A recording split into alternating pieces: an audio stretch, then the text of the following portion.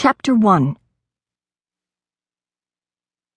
Piper bolted upright, sweat dampening her PJs despite December's chill.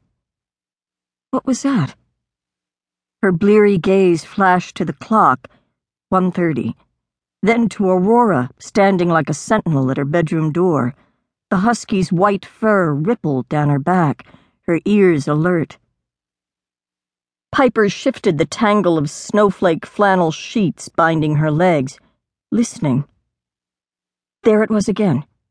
Creaks echoed along the floorboards below. Heavy steps, not cadence. Aurora lunged at the door, pawing the battered wood frame. A low growl rumbled through the dog's throat. Piper got to her feet, ignoring the cold shock of the floor as she crossed the room. She cracked her door ever so slightly and peered into the darkness. Another creak echoed from the downstairs hall. The footsteps paused at the base of the stairs. Aurora whimpered, nudging at the opening with her muzzle. Piper reached down to grab Aurora's collar, but wasn't quick enough. Aurora charged into the hallway. Piper shot out after her, but her sister pulled her up short, with a rifle in her hand. Caden released her grasp on Piper and raised her finger to her lips. They moved down the hall as Aurora barreled down the stairs, growling. A male grunt sounded below them. Something hit the ground hard. Caden aimed her rifle at the chaos below. "Get the lights," she whispered. Piper flipped the switch. Aurora stood at attention, a foot away from the man on the floor. He pulled his arm away from his face and looked up. "Reef?" Piper gaped at her brother in horror. "Is that blood?" Landon Granger slammed back the shot of rum and let the warm fire crinkle through his chest. "Looks like you've got some sorrows to drown, officer." Becky Malone shifted on her stool, leaning in until the spicy scent of her perfume tickled his nose. He set the empty glass on the bar and signaled the bartender for another.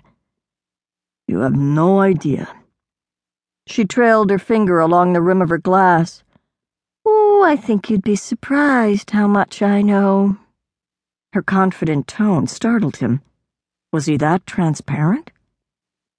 "Heartbreak is no stranger to me." Landon grimaced. Apparently he was that transparent.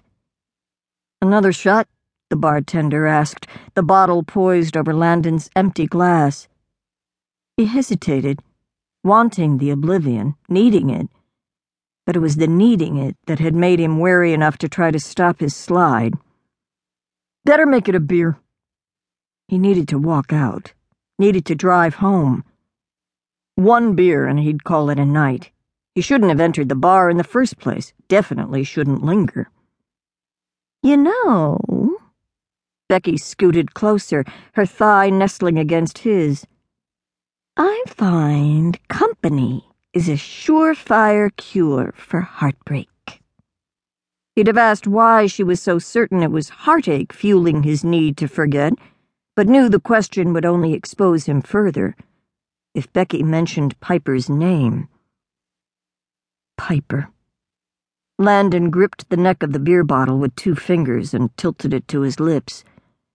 Funny how quickly old habits returned. If he wasn't careful, he'd find himself at the bottom of the slippery slope he was skirting. He'd walked the straight and narrow for too long to let the pain knock him back that far. "What do you say?" Becky trailed her fingers down his chest, creating no less burning than the rum had. "I'm real good company." "I'm sure you are, but—" "Those buts," she shook her head. "They're half your problem." He took a quick draught of his beer, tossed a 10 on the bar, and stood. Becky cocked her head with a smile. "Is that an invitation?" She swiveled to face him.